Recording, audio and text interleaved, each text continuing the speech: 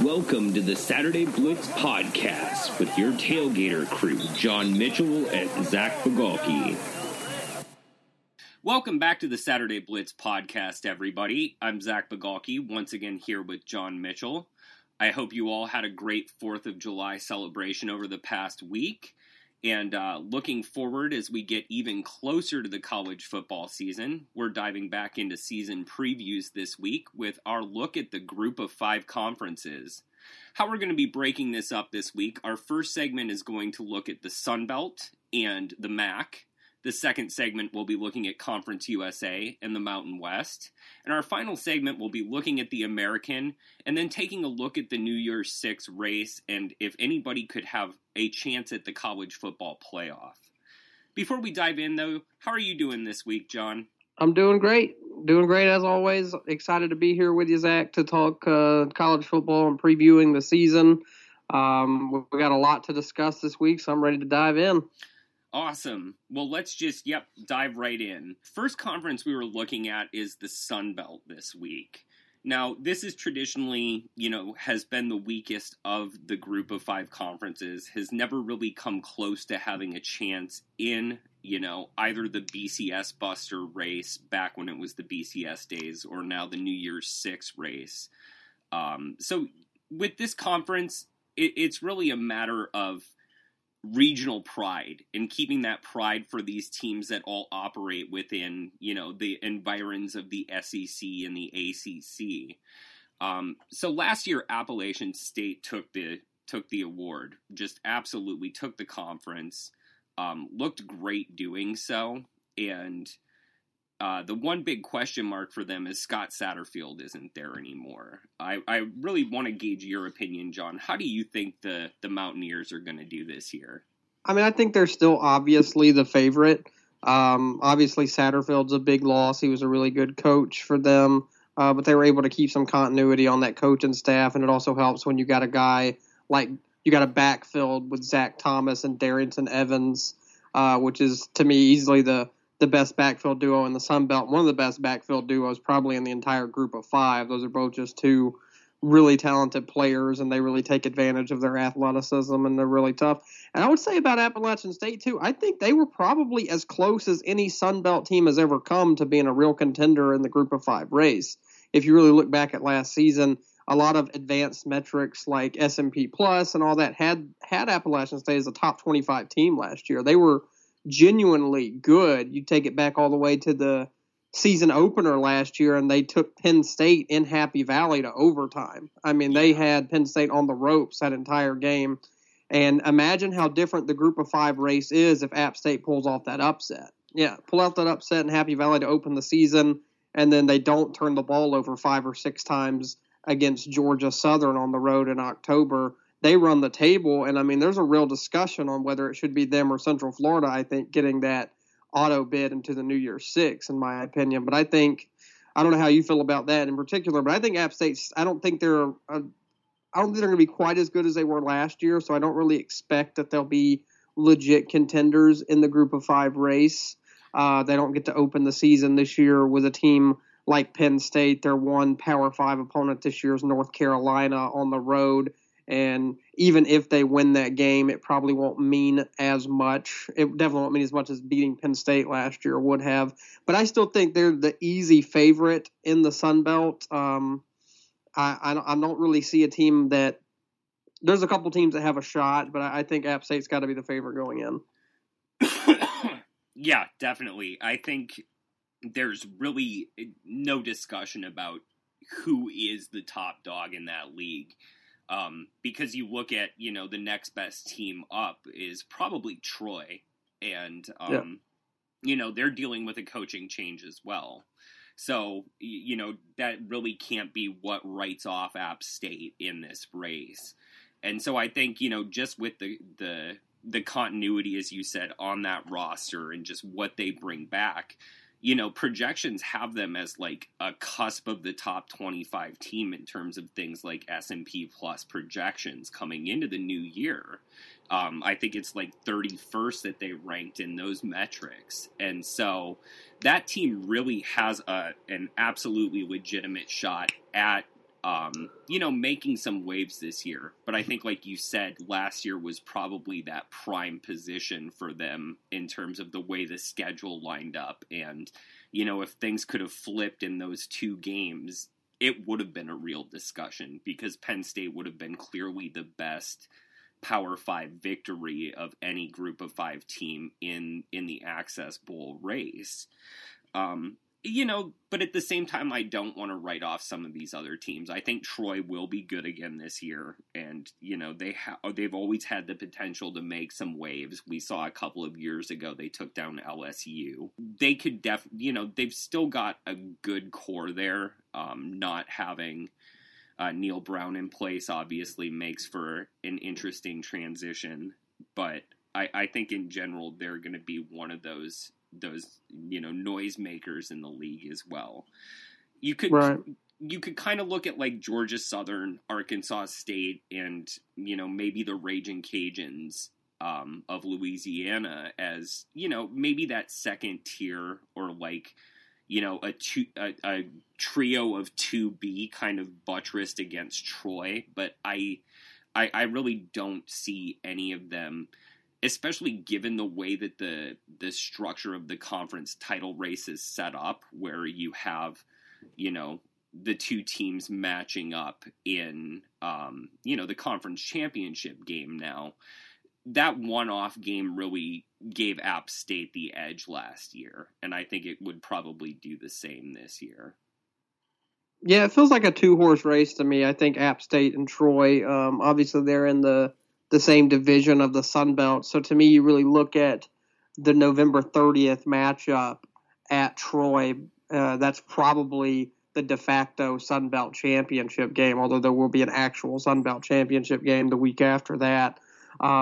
That feels like the de facto championship game. And I think it's bringing up Troy is a really good point too, because the Trojans are even, Neil Brown really built that program to what they were right now. But you got to figure, even if I'm not super high on Chip Lindsey taking over there, he was a pretty maligned coordinator at Auburn and was kind of the whipping boy there and everything. So I wonder how much success he'll have long term. It was kind of an interesting hire. You think that they could have maybe got someone a little bit better, and maybe he'll do well, but the talent is still crazy good there. Getting Caleb Barker back at quarterback, he was fantastic last season before an injury knocked him out.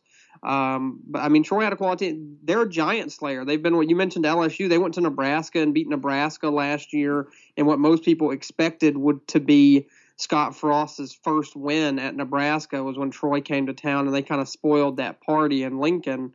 And, Nebraska wasn't a great team last year or anything, but that's still a hell of an accomplishment for a program like Troy to go to Lincoln and pull off a win over a program like Nebraska, no matter how you feel about it. I would say Troy's really, really good. They're the team that has the best shot at dethroning Appalachian State, even if I would put them on a slightly lower tier than App State at the moment. And then I think Arkansas State has a really quality team. It really depends, though, on if they can effectively replace Justice Hansen at quarterback. It looks like Logan Bonner is going to be that guy for the Red Wolves this year. Obviously, Blake Anderson's proven to be a quality coach in the Group of 5 ranks. So I think they have a shot. They're probably the favorite in the West Division. Yeah. But like you mentioned Louisiana as well, they won the West last year. In Billy Napier's first year, they ended up finishing 7-7. They won the Pitt division of the Sun Belt, basically. But also, I mean, they were pretty competitive in the Sun Belt title game against App State. That was a close game for a while until App State kind of pulled away a little bit in the fourth quarter, but they were right there at it. So, and they returned 15 starters on each side of the ball, or combined on both sides of the ball. So you gotta figure that they'll have, some more experience and stuff coming into this year if they can figure out the quarterback situation. But Trey Ragas, their running backs, potentially the best running back in the Sun Belt. I mean, he's a super talented player. You're talking about a guy who rushed for 1,100 yards last year, nearly 1,200 yards last year, coming back, and they'll be able to lean on him while they break in a new quarterback. They bring back their entire offensive line. So Louisiana, I think, is a team that really can't be discounted in that division. But I don't know that either Louisiana or Arkansas State has enough juice to be able to overtake either App State or Troy, whichever one of those teams comes out of the East. Yeah, I think it really is an imbalanced conference this year, like you said. It's going to be a fun race in the West between Arkansas State and between Louisiana. But yeah, that matchup between Troy and App State is really the conference championship, it seems, because that's going to determine who takes the East. You could possibly see Georgia Southern, as I said, sneak in. I think they would be the one team I'd look at as a possible sleeper. But, even then, it's going to be hard to take down both Troy and Appalachian State. So I really give it to the Mountaineers in that league. And I think they'll be a fun one to talk about when we look at it a little bit later in terms of the group of 5 race for that Access Bowl bid. Right. So it sounds like we're pretty much in agreement on the Mountaineers. Am I right in assuming that? Yeah, and I'm glad you mentioned Georgia Southern because I don't want to discount a team that won 10 games last year and was really one of the – and not only won 10 games but beat Appalachian State by 20 points in October. I mean, it'd be a disservice to Sean Elliott's team to not or not Sean Elliott's team. I'm sorry, I was thinking of Georgia State. Chad Lunsford's team to really not talk about them. But they also had one of the country's best turnover margins last year, and a lot of things with turnovers are luck. So you can't really see that continuing for a second year. And they did a great job taking care of the ball. Shai Wertz at quarterback really managed the game effectively for them constantly. But yeah, I would take Troy if Neil Brown hadn't left for West Virginia. I think this would be Troy's year. I think with the turnover at both programs, just the talent-wise, with App State's backfield, with that defense that was one of the best defenses even in the country last season, a lot of talent coming back. I would take App State for sure, yeah. All right. Well, I think we're in concurrence on that. Please let us know what you think in terms of Sunbelt rankings on Twitter. But we're going to move on now to the MAC. Shift gears from this, the South to the Midwest. And, I think this is a really great, sort of wide open race this year. There are a lot of teams who have good programs. They have good rosters, but there are certainly also questions around each of those rosters. You look at a team like Western Michigan and you look at the raw numbers and you see that they're absolutely loaded with experience. But those players didn't play very well, especially on defense. So, you're really hoping for sort of that next evolution and development to have a chance to contend in that division. You also look at teams like Toledo, Northern Illinois, Eastern Michigan even. It feels weird talking about Eastern Michigan in that regard, first and foremost, because they've been so bad for so long. But these teams all have, solid chances, and all the chips have to fall right for each of them, I think. And they have to, have everything fall into place. But if it does, they could have a really special year. Right. Yeah, I agree with that. I think the race this year in the MAC starts with Ohio. I think Ohio is the team to beat, specifically with Nathan Rourke back at quarterback. He's the best quarterback in that conference. They've got the coaching continuity with Frank Solich. He's been there forever, so it's hard to discount. They won 9 games last year, so they were, obviously a really good team last year. They bring back a ton of defensive talent. They've got a lot of turnover on offense. They only bring back 4 starters on offense, but it's a lot easier when you have a returning quarterback, a guy with as much experience as Rourke and as good of a player as him, to kind of fill in the talent around him. Makes the transition a lot easier on offense when you've got a guy that's that good. The team last year, for most of the year, the team that everyone paid attention to in the MAC was Buffalo. Yep. They seem to be a legitimate contender even in the Group of 5 race, and then, kind of shockingly got upset in the MAC title game. Kind of no one really saw that coming. Northern Illinois pulling off the upset in that game. And then, they lost Tyree Jackson to the NFL, surprisingly a year early. A lot of people were thinking he would come back for a senior year or even maybe explore grad transfer options. So replacing him is going to be a really tall task, pun intended, for him. But it's hard to discount Lance Leipold because he's won at every level he's been at this point and has proven to be a really quality football coach. So you got to think Buffalo, if they can figure out the quarterback situation, still has a chance to be really good, but they also lost a lot on defense. You're talking about only returning 2 starters from last year defensively. Yeah.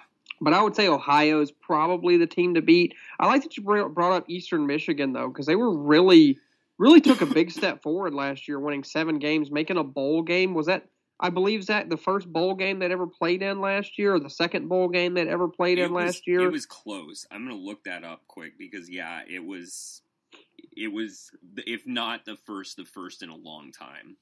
Yeah, very, very few trips for sure, and that was such a huge accomplishment for Chris Creighton going into now his 6th season at Eastern Michigan. He's really found his footing, and that's not a team that is going to be able. They're at a disadvantage recruiting, and it's a really tough place to win. But he's really done a good job getting this program to respectability in the MAC, and maybe with only 8 returning starters this year, it's going to be tough to replicate that, but they're definitely in a much better place now than they were when he got the job. Certainly. And before I move on, let's not discount the 2016 Bahamas Bowl because Eastern Michigan did get to play in that one as well.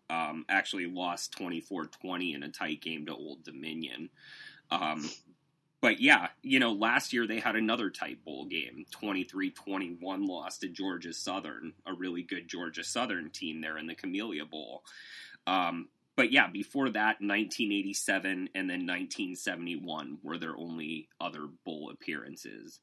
Right, so he's got them to 2 bowls in the last 3 years after going to 2 since 1971. That's crazy. Exactly. So 2 since forever in the program's history. He's right. he's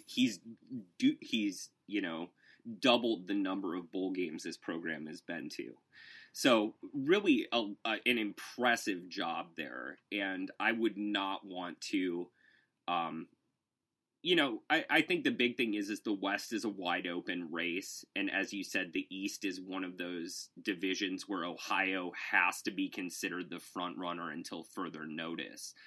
You mentioned the quarterback situation at Buffalo. And if that gets resolved, I think they could have some interesting things go on there because I do trust Lance Leipold. Also, Miami of Ohio has, similar situations where if they figure out, who's going to be the quarterback and they really get good quarterback play this year, they could be another one pushing Ohio in that division. But I like Frank Solich a lot. I really do think this is Ohio's year in that division. Right. I think definitely Ohio, I would agree. I think one of the more interesting storylines this year in the MAC is Jim McElwain's return to being a head coach after, a not so great tenure at Florida, but people tend to forget that he also won the Eastern Division his first 2 years at Florida before getting let go in the middle of his 3rd year there, and then had a really successful tenure before that in the Group of 5 at Colorado State. So McElwain coming back now to Central Michigan, taking over a program that's coming off a 1-win campaign last year. It's not realistic to expect him to turn it around overnight, but I think he's in a more comfortable environment. I think he's more comfortable. He spent a long time in the Group of 5 as an assistant coach years ago before getting the opportunity to go to Alabama as Nick Saban's offensive coordinator, leading a couple offenses that won national championships there, then getting the job at Colorado State, and then maybe too quickly getting an opportunity at a school like Florida despite having a lot of success at the lower level. I think they were trying to replicate the Urban Meyer effect in Gainesville, and then maybe it didn't work out so well. But I think he's in a more comfortable spot. He's got really good recruiting ties to that area. I don't look for Central Michigan to be a legitimate contender next season in the MAC, but I do look for McElwain to ultimately have some success there and to really get the Chippewas back towards respectability in the conference in just a few short years. Yeah, I really like that you brought up McElwain because honestly, and I like also that you brought up that he did lead Florida to those 2 divisional titles at a point when, the West was at and is still at a fairly preeminent point in that conference. And so, the fact that you were able to hold off teams like Georgia, it is a significant accomplishment. And I think he did get, there was other swirl around the program beyond just wins and losses when he finally got the boot. But if you look at just the actual numbers and what he has done on the field, I think Colorado State and those first couple years at Florida show that he can get it done. And I also agree with you that being at the Group of 5 level seems right for him. It's kind of like Frank Solich at Ohio, where, pulled off some things at, Nebraska, but couldn't bring it to that same level that they were hoping for. So, McElwain pulled off some things at Florida, but could never be Urban Meyer, just like Frank Solich could never be Tom Osborne.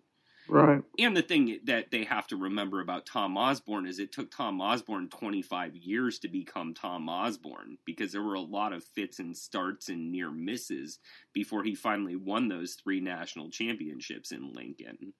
So, on one hand, it really speaks to the fact that there's really a hair trigger on coaches these days, and the seat can be turned up to 11 like that, especially at a Power 5 school. And at a Group of 5 school, you do get a little bit more leeway to implement what you're trying to do and to really just mold the program. And if you're willing to stay at that level, like we saw Gary Patterson do for so many years before TCU got promoted to the Power 5 and got the, invited into the Big 12, he got to mold that program in his image. And he got the ability to have, what could be considered an off season at just about any powerhouse school, an 8-win season. Oh my. But, you have the leeway to have those sort of like fallbacks because you're continuing to build up. The formula's in place. And so, yeah, I'm excited to see what McElwain does the next couple years. That said, I love the Frank Solich comparison. I think that's fantastic. A guy who had similar circumstances at Nebraska and found a home in the MAC at Ohio and is really revered at that school and has built that program into the most consistent program in the conference, one of the most consistent programs in the entire Group of 5 at this point, Ohio. Yeah. So I think McElwain will have success at Central Michigan. I think they'll be better this year, if nothing else, and he is a really good offensive coach, and Central Michigan had one of the worst offenses in the country last season, so you got to figure he'll be able to make some headway there immediately. But, they're not a team that's going to contend this year or anything like that. I think if I'm making a pick, I think it's Ohio. I think I would take Ohio to come out of the MAC, regardless of who they face in the MAC title game. And I don't want to discount Northern Illinois, even with a coaching change. Everyone likes to kind of forget about the Huskies, I feel like, and then they sneak up and knock off Buffalo like last year and take the conference once again. That's just what they do, it seems. So, but to me, I think it's Ohio. I'd probably lean towards either Toledo or Western Michigan in the West. But I think Ohio is probably the team to come out of the MAC. But I think we can probably both agree that there isn't a team in this conference that's going to compete for a New Year's Six berth this year. No, I think the champion is going to have at least 3 losses by the end, and that could be Ohio winning it as a 10, winning their 10th game in Detroit for the MAC championship, which is awesome. But 3 losses as a MAC team are not going to get you in. We saw Northern Illinois pull off getting into a BCS game, becoming a BCS buster with 1 loss, becoming the first team to do that. But it's certainly not going to be a 3-loss team that gets into the group of 5 this year, and I don't see any of these teams finishing the season with fewer than that. So yeah, I think it's going to be Ohio. If I had to say, it's going to be Ohio over Western Michigan, probably by a couple of touchdowns. Really foolish to market that early, but we're just going to put that down on tape and let you all laugh at me in a couple of months about it. Hashtag old takes exposed. Exactly. So yeah, hit me up in December when that goes completely sour. And for now, we're going to take a quick break. And when we come back, we're going to talk about Conference USA and the Mountain West. So stay tuned. Welcome back to the Saturday Blitz podcast, everybody. Thanks for tuning in after the break. This section, we're going to be talking about Conference USA and the Mountain West. So we're just going to dive right in, and we're going to talk about Conference USA first. So, John, Conference USA looks really wide open to me this year. You know, there are a number of teams that could break out in both divisions, and I'm just wondering, is there any team that really you like most? I think it's one of the more interesting races. I think we talked about this a few weeks ago when we were mentioning, talking about upcoming previews and everything, that the Conference USA is probably going to be one of the more interesting races, conference races in college football next season. I think you got 6 teams, 3 in each division, that have legitimate shots, and would not shock me if they took the crown at the end of the year. I think if you're looking for the first team to keep an eye on, it's going to be North Texas again. I think especially with Mason Fine back at quarterback, they've got to be considered, the favorite. A lot of teams that go through seasons like they had last year, winning 9 games, taking the, coming close to a conference title. They didn't quite win it, but, they won 9 games, and Seth Luttrell was one of the most highly sought after group of 5 coaches last season. He was on everybody's radar, seemed to be the front runner for a while for the Kansas State gig, was in the running at Texas Tech, even at North Carolina. He was a name that was tossed around. So a huge boost for the Mean Green to get Luttrell to stay. He ended up turning down, I believe, Kansas State, ended up staying at North Texas, teaming with Mason Fine again. They should have one of the most fun offenses in the country. They had the best offense in the Conference USA last year. You got to figure that probably continues. And if they can be even middling on defense, you got to figure they're probably the team to beat in the Conference USA, in my opinion. And they've got a shot, at double-digit wins and getting that conference crown. But I still think there's 5 other teams, in my opinion, Zach, that really have a shot. I can get into them more later. Who do you think's the favorite, though? I like North Texas, especially coming out of the West. I think they're probably the favorite in the West for sure. But I also really like Marshall this year. I just like what Doc Holliday does there in Huntington every year. That team always feels like it's got a legitimate shot in this race. And especially in the East, where it feels a lot, I think both of the Florida schools, FAU and FIU, have the opportunity to push Marshall a bit, but I think it's Marshall's division to lose this year. And so I think I think if I had to pin my money on anybody, and it could be really foolish money, because we've seen Marshall come into seasons highly touted and, sort of implode for one reason or another. But I think if everything does fall right for this team, they're going to be the team to beat.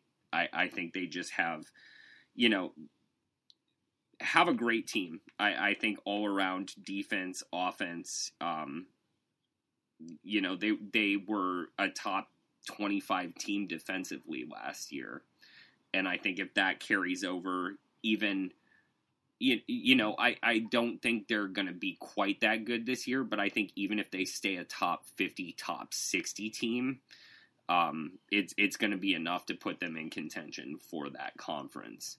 Now, whether or not that puts them into the group of 5 race is another question. Everything would have to fall perfectly for them this year.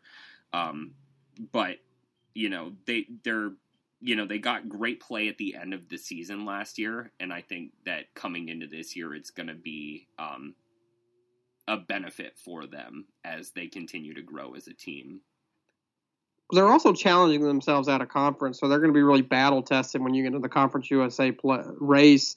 You're talking about it, they're going all the way across the country to play at Boise State in week 2. Yep. They play Cincinnati at home in September, so they don't have any Power 5 opponents on their on the docket this year. But I mean, those are two of the best Group of 5 teams, and they're ramping up to play both of them. So you got to figure they'll be battle tested. I think it all comes down to Marshall, whether the development of Isaiah Green at quarterback. He was one of the better freshman quarterbacks in the nation last year, but he struggled with stuff that freshman quarterbacks not named Trevor Lawrence struggle with in terms of his consistency with turnovers and stuff like that. So if he can really take that next step, then I think Marshall's got a really good shot at competing for the Conference USA crown. I think it's funny, though, because it feels once again like everybody just continues to forget about UAB every year. I mean, UAB was, coming off of an 8-win year in 2017 that kind of shocked the nation in their first year back from the program being shut down. And then once again, coming into last year, they were kind of the forgotten team on the Conference USA. No one was really picking them in the preseason. And then they come out and win 11 games, take the conference crown by beating Middle Tennessee State in the conference title game. And they return a lot of talent again. I mean, they've got some holes specifically on the offensive line to fill, but Spencer Brown is arguably the best running back in the conference, maybe arguably one of the best running backs in the entire country. He's a workhorse they'll be able to lean on. At quarterback, Tyler Johnston showed a lot of potential last year when he came in for A.J. Erdely when he was injured, and now Erdely's gone, and Johnston's taken the reins. So I think UAB is kind of tough to discount as well. I think I would probably lean and agree that Marshall is a slight favorite in the West, but I think UAB is a team that's still going to be there. You can't discount Bill Clark, what he's been able to do in Birmingham. He's been just exceeding all expectations. And then I also really like Southern Miss. Hold on a second. Let me just clarify something there. UAB is in the West. You said them going up against Marshall. Oh, did I say Marshall? Yeah. So, I'm sorry. I meant North Texas. Yeah. Apologies. I just wanted to make sure we had that clear. Yes, apologies. North Texas, UAB. North Texas, I think, is the favorite in the entire conference, but I wouldn't discount UAB. And then I really like Southern Miss in the West as well. They've got a lot of talent coming back. Jack Abraham's a really underrated quarterback. A lot of talent at the skill positions. 4 starters back on the offensive line. And Southern Miss was really competitive last year. They went 6-5, but they pushed UAB to overtime. They lost a close game at Charlotte. They lost a close game against Louisiana Monroe. They were competitive at Auburn even. So I think Southern Miss has a shot in Jay Hopson's 4th year there to really potentially steal the Western Division from North Texas or UAB. But I do think North Texas still has to be the favorite over there. And then getting back to the East, Marshall, I think one of the more interesting storylines in the East is what Lane Kiffin has in store for year 3 at Florida Atlantic, because he kind of burst on the scene in year 1 in 2017. They won 11 games, kind of easily dominated the Conference USA, winning the conference, and a lot was expected. They were kind of viewed as the easy favorite coming into last season, and a lot of people even thought they had maybe foolishly thought they had a shot to put a scare into Oklahoma in the opener last year, and then Oklahoma just bludgeoned them in Norman, as should have been probably expected with the talent gap at those two schools. As good as schemes as Kiffin can have, you can't really scheme against that level of talent. But they also fell all the way to 5-7 last year, which is a really big disappointment. So what does Kiffin have in store this season? Can he get Florida Atlantic back toward the top of the Conference USA, at least towards bowl eligibility, so he can, potentially get his star rising again to potentially get a bigger job down the line? I think 8 wins is necessary for Kiffin this year. And I think those 8 wins have to come before bowl season. I think if they're not 8-4 heading into the postseason, he's got a real chance of seeing the fire under him. And it's interesting to think about because, I said in the last segment that you get a little bit more leeway at Group of 5 schools, but we've also seen the Florida schools in Conference USA very quick to pull the plug on a coach. We saw the same thing with Mario Cristobal at their neighbor FIU. Was that 8 years ago now? It seems like just another lifetime ago at this point, given what's happened in his trajectory since. But, that was really a big turning point, and we saw there in terms of not expecting mediocre or not accepting mediocre. And so I think that team has to get to a bowl game, and they have to do it at least challenging for the East. That said, I still think Marshall was the team to beat there. You mentioned Green and his continued development. You just look at the way the quarterback play went last year for Marshall. And when he got injured mid-season, it just torpedoed. It absolutely sunk. I think they dropped like 30 points in quarterback rating. And that said, Green was never out of this world. He's not a Trevor Lawrence. He's not a Tua Tagovailoa. That's not the kind of player you're going to get at a Group of 5 school. But he did show real promise, and the team responded a lot better when he was on the field than when he was off the field, especially when he came back at the end of the season and you saw him, really ramp up his completion rating from where it was at the beginning of the season during that first stretch and, added more yards per completion, just overall was showing better quarterback play. And I think if that carries into this year, Marshall has a high enough ceiling because, like you said, they're not testing themselves necessarily against Power 5 competition, but they're looking to pick off a couple of big contenders in the Group of 5 race that they would be directly up against. You have those elimination games in Boise State and Cincinnati that are going to be really critical for them to win both of them to have any bigger chance in that race. But at least at the Conference USA level, I see them as the team to beat, as volatile as they are. I think Marshall's probably got the highest floor of a team in the Eastern Division. I think Florida Atlantic probably has the highest ceiling if things kind of come together for them. I don't think Kiffin's on the chopping block, though. I really don't. Regardless, I think they could win 3 games next year, and just the memory of that 11-win season and Conference USA title, I think, will carry him for several more years. I mean, they signed him to a 10-year contract extension, upped his buyout pretty heavily, and that's usually something that's maybe not as significant for a program like a USC or someone like that to let a guy like Kiffin go, but very significant for a program like Florida Atlantic. But Florida Atlantic still has a ton of talent. He's done really well on the transfer market, bringing in guys that, are very, very talented guys who, had problems at their previous stops. They also have a receiver on their team named John Mitchell, so that's kind of fun. So I think out of obligation, I have to cheer for my interdimensional self, I guess there. So we're going to go with that. So I think I would still lean towards Marshall, though, as the safe pick in the East, North Texas in the West. And maybe that's boring because those are probably the 2 favorites in the division. But I would take Marshall against North Texas for the title, and I would take North Texas just because of Mason Fine's experience and just that offense. I think that would be a really fun game and would really get our money's worth watching those teams go at it for the conference crown. Certainly a lot of green on the field, that's for sure. Yeah. But I think that's probably where I would lean in terms of what the title game's going to be. I think that's the way the divisions will shake out. The Mean Green in the West, the Thundering Herd in the East, and I'll pick Marshall. I'll be, we might as well have some disagreement in this podcast, right? Absolutely. That's fair. Awesome. Well, with that said, I think that covers Conference USA pretty well.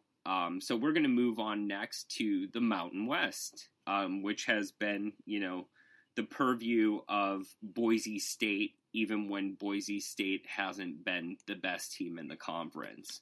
So, I think that's honestly probably where the discussion begins. Can Boise State get back to big enough prominence to contend for an Access Bowl bid? Right, yeah. Boise State's definitely the team to beat in the Mountain, or at least the team where the conversation has to start. I don't want to go so far as to say they're the team to beat, because I think the Mountain West has really become a really deep league. I think it's been right on par. Everyone talks about the American, and for good reason. But I think the Mountain West, the last couple of years at least, has really been on par with the American in terms of conference quality and depth. When you look at teams like Boise State, Fresno State, Utah State, all these teams that have really, risen the ranks. And obviously Boise State has been so consistent and so good now for so many years that they're kind of the flagship group of 5 team, even still today, even with Central Florida's success the last couple of years. I think really the group of 5 conversation has to start with Boise State just because of what they've been doing for more than a decade now. They've kind of been carrying that flag. But it's going to be a different kind of year for Boise State. I mean, they were really good last year. They came up short in the conference title game to Fresno State, in a really good conference championship game that really showed how good this league was. But, Brett Rippon's gone at quarterback, and that's going to be really tough to replace. They have a lot of talent elsewhere, though. I mean, defensively, Boise State was, top 40 defense last year, and they've got 8 guys back on that side of the ball. So if they can figure out the quarterback situation, whether it's Chase Cord or whoever that takes over at quarterback for the Broncos this season, if they can figure that out, they've got more talent than probably anybody else, because a lot of the other programs are going through some pretty significant changes as well. Like, Fresno State won the league last year, but they lost Marcus McMaryion. Obviously Jeff Tedford's done really well in his 2 years back at Fresno at his alma mater. But they've got the quarterback to replace as well. They were really good defensively last year, too. And then obviously Utah State losing, going back to the well, bringing Gary Anderson back. I know we talked about that. You and I, at least personally, have talked about that before, and kind of how surprising of a move that was after what happened with him at Oregon State, bringing him back in with Matt Wells going to Lubbock to take over Texas Tech. But Utah State's got the advantage that they do bring back their quarterback. Jordan Love's got to be considered the top signal caller in the Mountain West. But they lost a ton of guys around them. They only bring back one other starter on offense this season.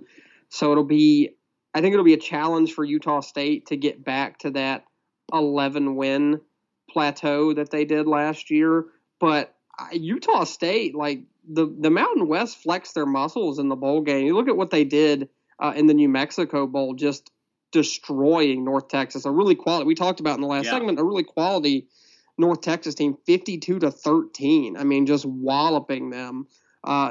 Despite the fact that North Texas had had the high of knowing that Seth Luttrell was coming back, Utah State had already lost Matt Wells, so that was really interesting. Most people were picking North Texas for that reason. Yep. So I think I still think it's a 3-team race in the Mountain West. Between Boise State and Utah State in the Mountain, and then Fresno State's probably still the favorite in the West. I don't want to discount teams like San Diego State or anything, but to me, those are the 3 teams still this year. I think that's fair. I think they're probably the strongest teams, and I'm glad you bring up Jordan Love, because I really do think he is the premier signal caller at this point in the league, with Rippon and with McMaryion going. Moving on from their eligibility. I think that's going to lead to some interesting transitions. I think the interesting thing to look at is how soon will we see Hank Bachmeier at Boise State? A 4-star recruit at quarterback coming to a place like Boise State is always an interesting storyline. And so I think he's going to see the field sooner rather than later. You mentioned Chase Cord. They also had Jalen Henderson, the former UTSA signing, coming there. He's coming there as a senior. He's got the opportunity to take that role. But honestly, I think it's going to be Bachmeier that sees the field sooner rather than later, because part of what Boise State has always done really well is lock in on a young quarterback and then mold them for 4 years. We've seen that all across the board, from Kellen Moore to Brett Rippon to, they have that knack for locking in and getting a really great recruit right when they need him next and plugging him right in. And so, yeah, I think Boise State is still the favorite there. I think they were the favorite last year even. They had the snake-bitten overtime game, and that's sort of Boise State's history. As much as being a dominant team as they have been, they could have played in 2 or 3 more BCS Bowls if it had not been for one just really hard loss that completely knocked them out. And before Northern Illinois sort of broke that mold of allowing for a one-loss team to get into a BCS bowl game as a non-AQ team, I think several of those Boise State teams probably should have and absolutely deserved getting to play in one of those big games as an 11-1 WAC champion, but just never got the chance because they, lost to, like a good Nevada team with Colin Kaepernick, leading the charge. Things like that just bit them. And so they need that not to happen this year. There's a whole, that's the reason why we saw them in the inaugural Access Bowl bid once it shifted over to the college football playoff, and got in as a 2-loss team ahead of Marshall, who we talked about in the last segment in this section. And in the end, yeah, I think that's really the team to beat. Fresno State, as you said, they've got enough question marks of their own, and they don't have a 4-star recruit to plug in and at least try out. Utah State is going back to Gary Anderson. I think, honestly, Gary Anderson was always a great fit at Utah State. He was a weird fit at Wisconsin. He was he seemed like a better fit at Oregon State, but could never make it work for him there. And Utah State is just right up his alley. That's home. And I think, we talked about group of 5 coaches and guys who are just sort of built to be group of 5 coaches. If anyone fits that mold, it's Gary Anderson. And you just wonder what, the course of college football history would have looked like if he never would have taken that Wisconsin job. And if he just stayed at Utah State that whole time. And where would Matt Wells be right now? Would he still be the offensive coordinator there under Gary Anderson, just molding an absolute dynasty and loving it in Logan? It's a great question, Mark. Obviously something we can never answer, but I think, I've written recently on the site about, coaches who come back for a second go. I think I called it the Grover Cleveland All-Stars of college football head coaching, where you have non-consecutive tenure. I think he's got the real potential, especially with a good team in his first season back there in Logan, to turn some heads. But until further notice, it's got to be Boise State in that conference. They always just pull too much more talent than the rest of the conference. They're consistently number 1 in the recruiting rankings in that league because they have the name brand recognition that no other school can boast in the Mountain West. I think there's some other interesting teams too, specifically in the West. There's a few teams that I think could really be sleepers in the whole conference. I think would be remiss if we didn't talk about Hawaii a little bit. Nick Rolovich has really got Hawaii back to having that kind of Hawaii swagger that June Jones Hawaii teams always had, where you knew, if you were playing Hawaii, you were in for a fight because they were going to throw the ball 75 times a game, and they were never really out of it because they could score so quickly and in so many bunches. The problem for them last year, they won 8 games. The problem is their defense was just terrible. I mean, you're talking about a defense that ranked in the hundreds in most categories, which, could be a good thing, could be a bad thing that they return 9 starters on defense. You never really know when you have a defense as bad as the Rainbow Warriors had last year if returning that many starters is actually a good thing. But in the very least, they have plenty of experience. But Cole McDonald would probably be mad at me saying that Jordan Love was the best quarterback in the conference. He would probably have an issue with that because he was, outstanding last year, threw for nearly 4,000 yards, 36 touchdowns, has 2 high-quality receivers in Cedric Byrd and JoJo Ward to distribute the ball to. So Hawaii is a team I think that could really sneak up on some people and really compete, potentially compete in the conference. They have the disadvantage of having to play at Boise State, which, makes it tough. But they do draw Fresno State, who's probably their primary competition in the Western Division. They draw them at home. And obviously Hawaii has one of the greatest home field advantages in the country. And then they're really going to be battle tested at a conference. Hawaii opens the season against Arizona, Oregon State, and then goes to Washington to open the season. So they really challenge themselves out of conference. They also play Army at the end of the season. So they really challenge themselves out of conference. You can never really complain about what Hawaii does in terms of their out-of-conference schedule. And that's really a schedule that if they were somehow able to maybe win 10 to 11 games, you would have to think that'd be a possible contender in the Group of 5 race. I don't think they're going to be good enough to do that, but with a schedule, that's the kind of schedule you need to potentially, like you said, Zach, survive maybe a loss somewhere along the way and still have a shot to really get in to the New Year's Six. So I think Hawaii is a really interesting team. I'm really fascinated to see what Jay Norvell does with Nevada next season. They were a much improved team last year, winning 8 games. It'll be interesting to see if they can build on that.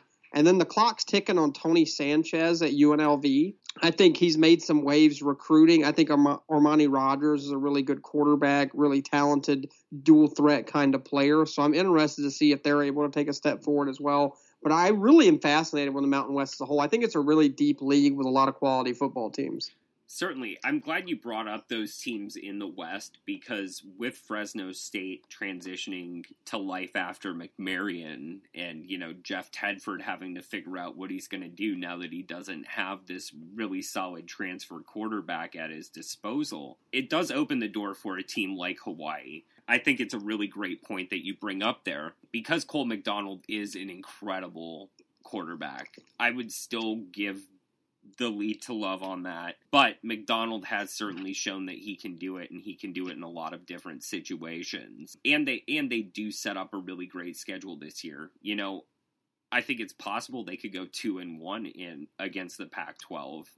Beating Washington is always going to be hard, but Oregon State is a possible takedown, and Arizona is a team that we've talked about in a couple of different podcasts in terms of bringing back Khalil Tate and what's going to happen next under Kevin Sumlin in year 2. And I still think they're a team in transition. Things could really go one of 2 ways for Arizona this year. They could either run the table in the Pac-12 South, or they could be another sub-500 team, and we see Kevin Sumlin on the hot seat coming into 2020. Sort of wasting Khalil Tate's last year. And it might not even be a waste. We've seen Khalil Tate dealing with a lot of, ankle injuries especially, and dealing with a lot of just general injury problems. And I think if anything like that comes up again, Arizona sort of goes back up in flames. And that gives Hawaii a great chance in this game just because of the volatile swirl around Arizona this year and, the high ceiling, low floor for them. No, I think that's a great point. But Hawaii is an interesting case. I'd also be remiss, Zach, if I didn't ask you if we didn't at least touch on Wyoming, your Cowboys. How are they looking this year? What do you think their kind of ceiling and floor is? I'm always hesitant to pick them as a favorite in the Mountain because you have Boise State there, and especially because you have a team like Utah State there this year. But, they've done really great in terms of developing in the past couple of years. I think a bowl appearance is completely within reach for this Pokes team this year. I'd say maybe the ceiling is 8 wins, 9 wins, something to continue building upon. And obviously the floor is missing out on a bowl game, having a couple of breaks not go their way. I think they're going to be close in any of the losses that they come to, or at least most of the losses that they might take along the way. But I think it's going to come down to how things break in a couple of key games in their conference schedule. So yeah, I'd say the ceiling is probably 9 wins. The floor is probably 4. That's fair. Yeah, I think that's fair. I just wanted to make sure we got them in. I knew you'd have something you'd want to talk about with them. So I think that pretty much wraps up what I wanted to say about the Mountain West. So in terms of a pick, I say Boise State in the Mountain because I'm boring, but I am going to be a little more exciting in the West because I'm going to take Hawaii in the West to kind of surprise and take down Fresno State and San Diego State and steal the Western Division. But I still think Boise State then beats Hawaii for the second time that season in the Mountain West Championship game, and Boise State comes out on top. Honestly, you might have talked me into this pick, John. I'm liking Hawaii more and more the more I think about them this season and the way individual games line up on their schedule, just sort of the game by game of it. And so, if things do break their way, and because Fresno State has those shakeups, I think they got a real shot in the West. In the end, it's going to be Boise State taking that conference this year, especially because the West is both wide open, with some teams with real potential, but also real question marks. So, I think those question marks sort of offset the question marks you have with Boise State coming into this season, and that sets up the Broncos as one of those teams that's going to line up in the Group of 5 race. But we're going to talk about that race next segment. So we're going to take a quick break, everybody. And when we're back, we're going to touch on the last Group of 5 conference, the American Athletic Conference. And then we will dive into our picks for the New Year's Six. So stay tuned. Welcome back to the Saturday Blitz podcast, everybody, for our final segment of our Group of 5 preview leading up to the 2019 college football season. This segment, we're going to be looking at the American, specifically the American Athletic Conference, which has been the purview of UCF in recent years. And then we're going to be diving into our deeper look at, who might come out on top in the Group of 5's race for that key access point into the New Year's Six. First, though, we need to look at the American Athletic Conference. This league has obviously been UCF's purview in the past few years. They've pretty much dominated, but at the same time, they've been pushed. We've seen Memphis play them tough in recent years. 2 years ago, the war on I-4 was basically a play-in game for the New Year's Six when it was UCF and South Florida playing one another with that shot to play for the AAC championship. And, we've seen teams like Houston rise up, Navy rise up in recent years. Probably not going to be UConn's year, I don't think, as we've talked about in recent podcasts. But I think this is a great race to sort of finish up what we're talking about here in terms of looking at our Group of 5 previews. UCF obviously looks like the favorite once again in this conference. When you've gone undefeated in the regular season 2 seasons straight, you're kind of the king of the mountain until you get toppled. But, mentioning these other teams that have been really good in the American in recent years, we see that it could really be a good race again this year. So, I guess my first question to you is, who do you think is the team that's most likely to push UCF this season, John?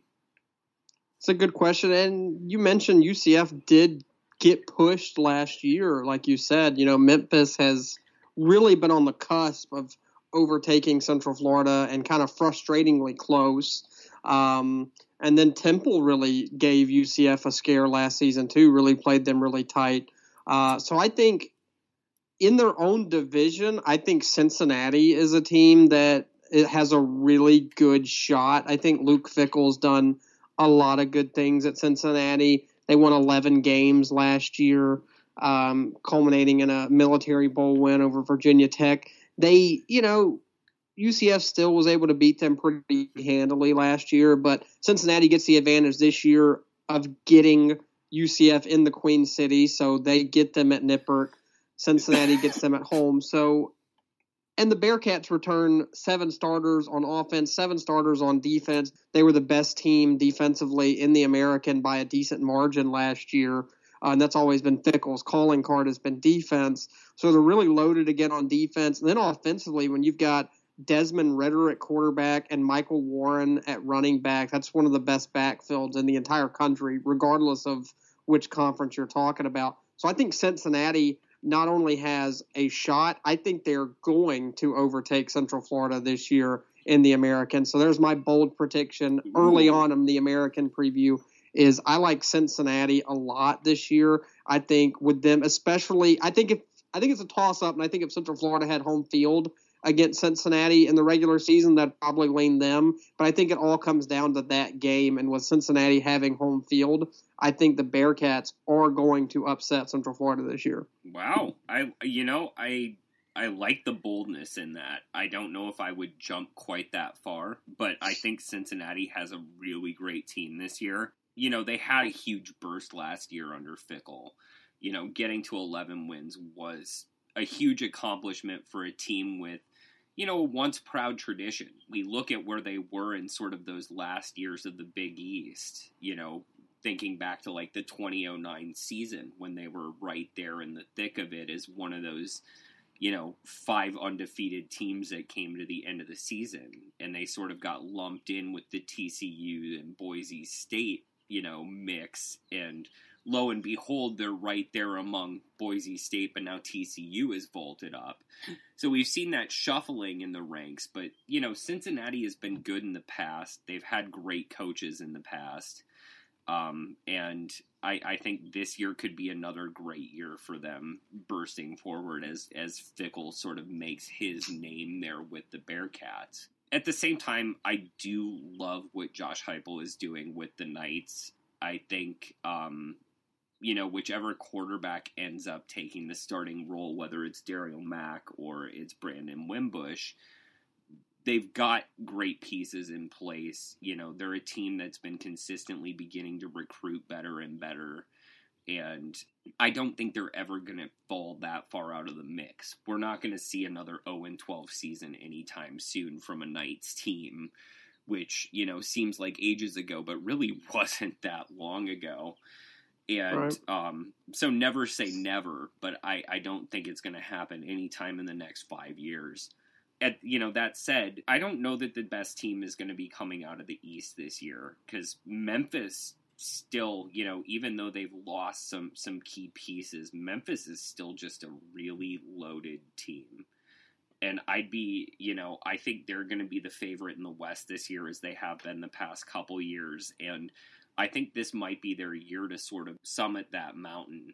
I think the one question mark is whether or not it'll be UCF at that last hurdle that they get to overtake finally, or as you said, it'll be Cincinnati that sort of swoops in and takes that shot. Yeah, I think circling back for a minute in the East with Central Florida, I think what concerns me is I don't think they have as big of a margin for error with Mackenzie Milton out for presumably for the year. I think their margin for error really diminishes with that, whether it's Wimbush or Mack at quarterback. And, obviously Wimbush has the experience as a starter at Notre Dame, but he lost that job at Notre Dame for a reason.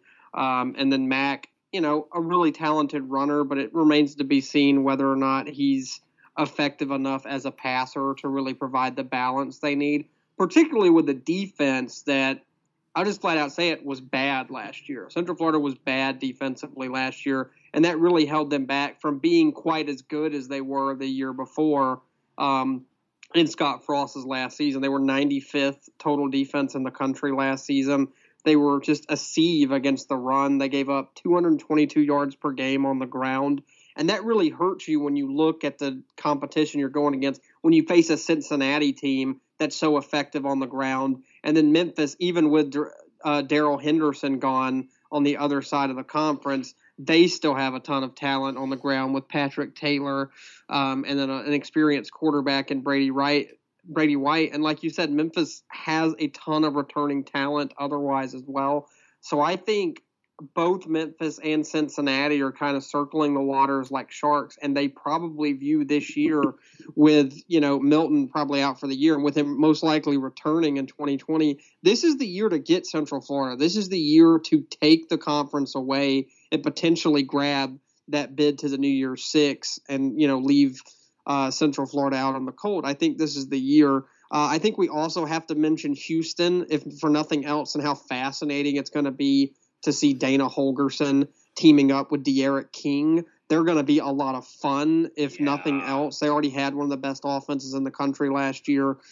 You got to think they'll probably even take a step forward this year with as much talent they have at receiver, with a guy like King at quarterback, as talented as he is, and with an offensive coach like Holgorsen who knows how to put points on the board.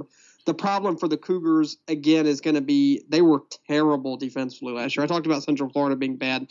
Houston was even worse. They were one of the worst defenses in the country, just consistently getting pillaged game after game after game. So I don't know if Holgorsen's going to be able to make enough improvements on the defensive side of the ball there this year to really make Houston a legitimate contender in the American, but they're certainly going to be one of the more fascinating teams to watch. So you're saying it might actually be a good thing that it's nearly a blank slate on defense in Houston, Yes. They're 126th out of the 130 FBS teams in terms of returning defensive production.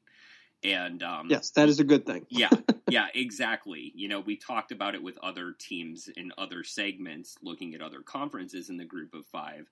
And, you can have a lot of returning talent, but if it's really bad returning talent, how far is that going to take you? You're really depending on the next evolution. And I think in Houston's situation, it might be a really good thing that it's a next man up situation rather than hoping for an evolution in talent that just hasn't gotten it done.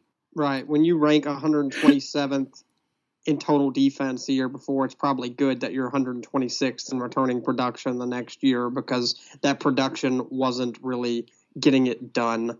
So yeah, I think obviously Houston's still going to be a good team, and they're still going to be competitive, if nothing else, and fun to watch because of Holgorsen. I also am really interested to see what happens at South Florida this year. We talked about this several weeks ago on the podcast.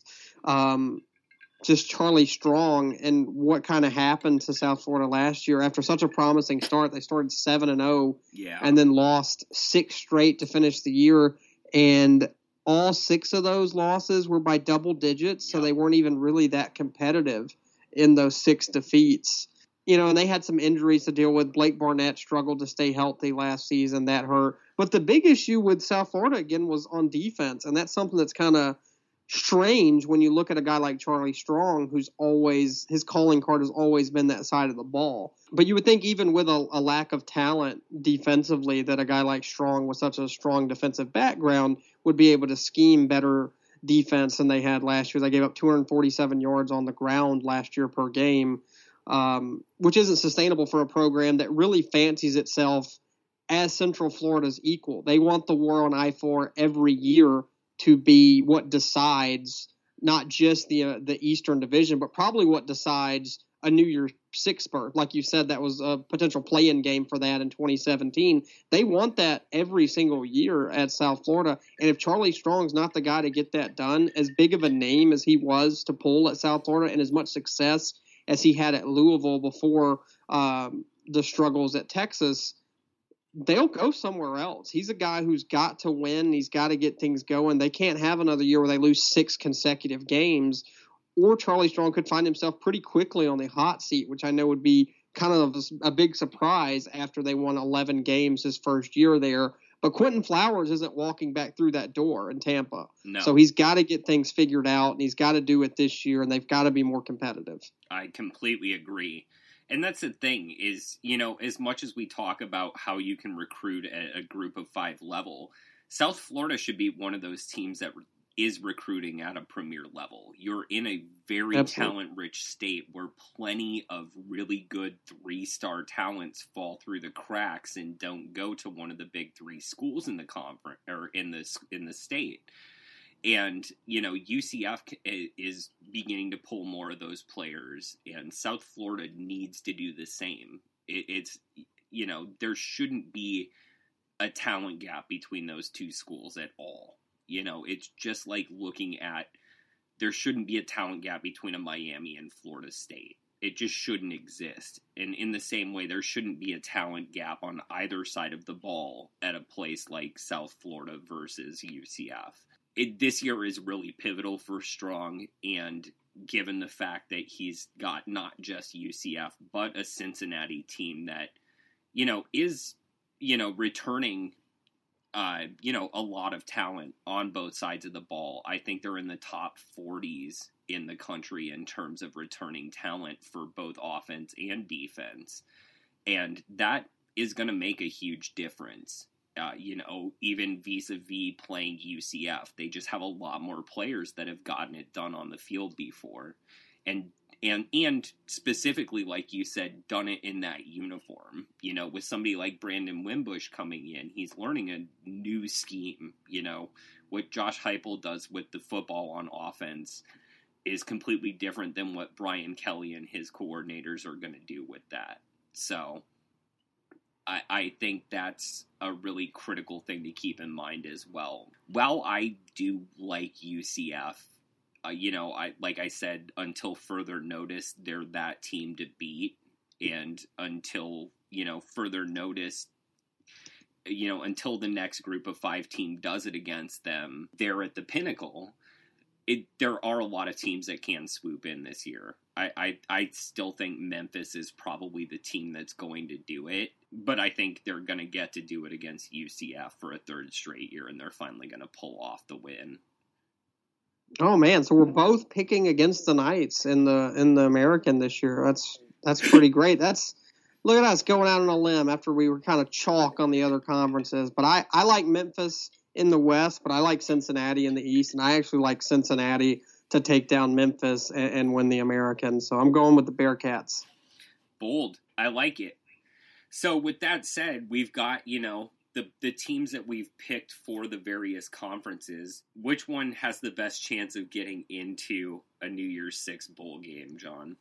I think it all comes down again to the American and the Mountain West. Those are the two conferences that are going to have the best shot at putting their champion into the New Year's Six. I would lean towards, I think, the American, just because of, recent history and everything. And Cincinnati's got a great shot out of conference as well, because they opened with UCLA at home. They went to UCLA and beat the Bruins last year. So if they can get a win over UCLA, a UCLA team that I do expect to be better this year in Chip Kelly's second season. Yeah. So if they can open the year and get a quality win early on against UCLA, they go to Ohio State in week 2, which is going to be, I think, a really good football game. The really big first test for Ryan Day with the Buckeyes and his first season as the head coach. That'll be a fascinating game. If Cincinnati can even if they can be competitive in that game, they don't have to go to the horseshoe and pull out the big upset. But if they can keep that game competitive, I think that'll be in everyone's minds all year, especially if they can beat UCLA.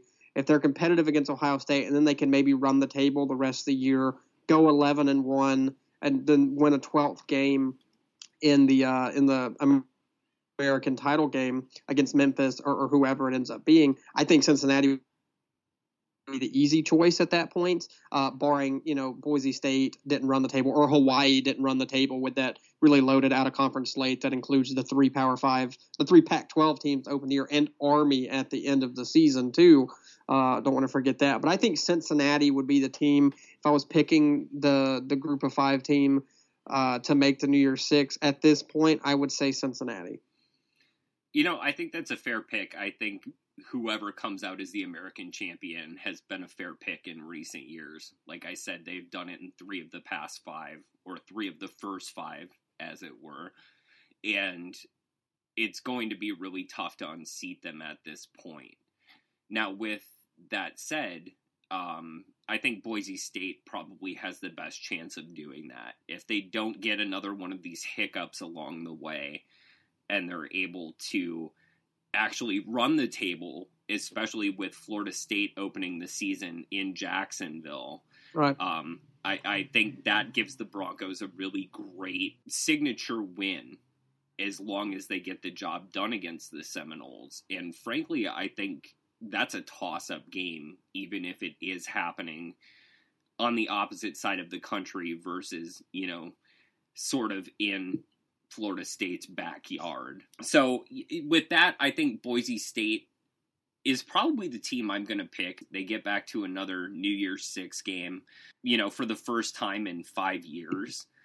And I think that and that really comes down to the nature that the American is going to be a league that kind of beats itself up more this year, I think.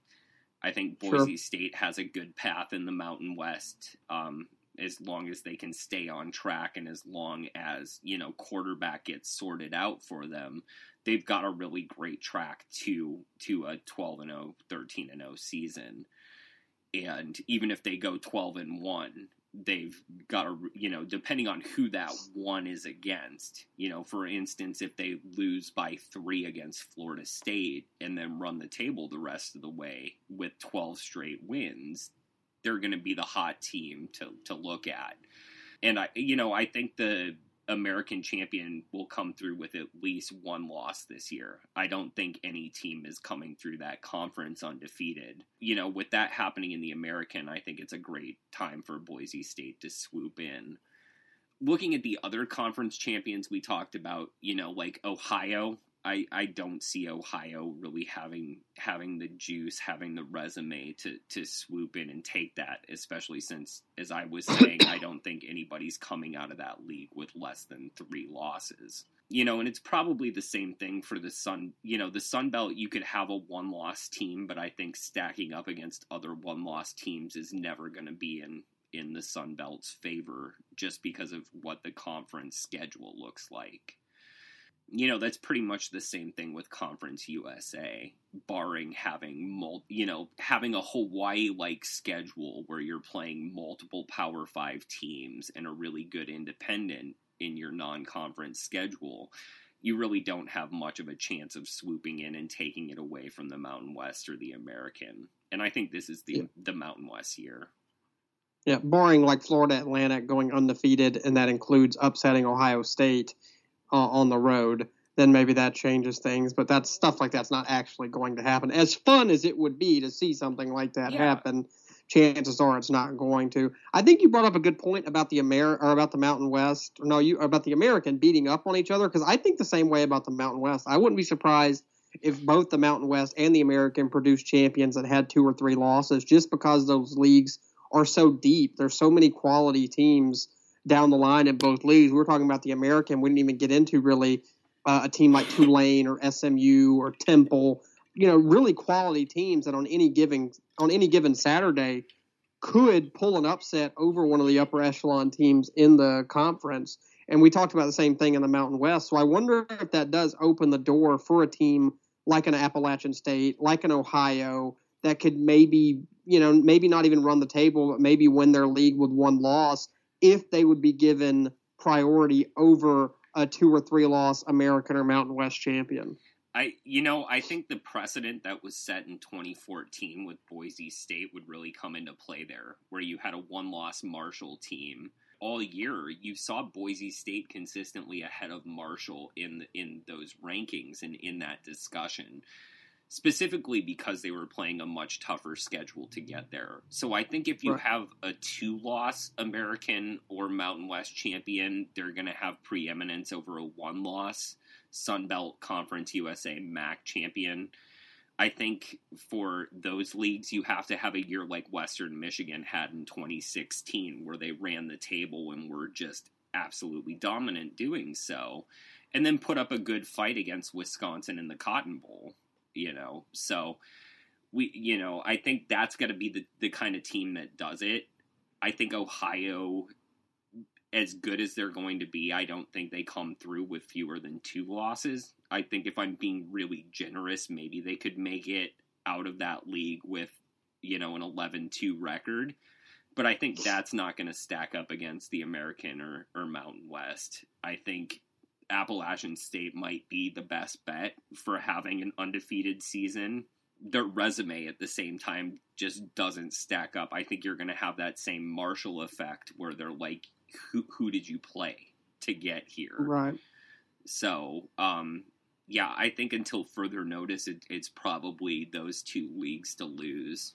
Yeah, I think that's a good point. I think the committee will really be focused on the talent and the depth of the leagues, even if you have a team like a Cincinnati, Central Florida, Memphis, whoever in the American has 2 or 3 losses, or 2 or 3 loss Boise State or Fresno State or whoever out of the Mountain West really will and probably should take priority over some of the other leagues just because of the gauntlet of a schedule they're going through. Yeah. But there's some really quality group of 5 teams, and I really think that's what we're trying to convey to everyone out there, as well as there's really some quality group of 5 teams this year, and there's quality group of 5 teams every year.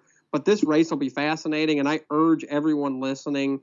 Zach does a great job every week on the website putting together his group of 5 rankings and kind of keeping everyone up to date on kind of who's leading the pack every week on the potential New Year's 6 berths. It's one of my very favorite things to read every week during the season.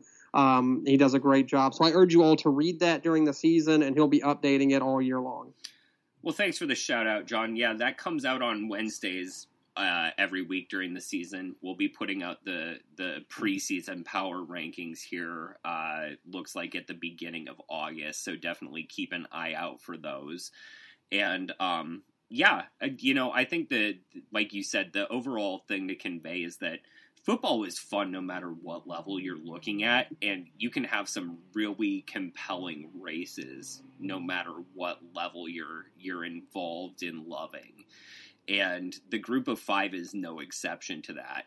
Even a conference like the Sun Belt that's never been in the thick of the New Year's 6 race before, never had a pipe dream in the BCS era, didn't even exist before that, was really born out of sort of this new development toward conference significance in the BCS era, and even dating back to the Bowl Alliance and the Bowl Coalition. In general, these are all beautiful races, and in the end, some of these teams are really a solid bet to compete against Power 5 teams. Not every one of these teams is a little sister of the poor. And these schools do compete. There's a reason why you see somebody choose a 2-loss team over a 1-loss Marshall team, and that's because Boise State ended up beating Arizona. The committee that's selecting this is selecting it for competitiveness as much as anything, and putting a compelling TV product out there. That's what we have to remember in the end. And what's most compelling is the opportunity for one of these Cinderellas to break through and just really make some noise. So that's, the essence of what we wanted to capture here this week, and what I capture every week in the power rankings column that we look at.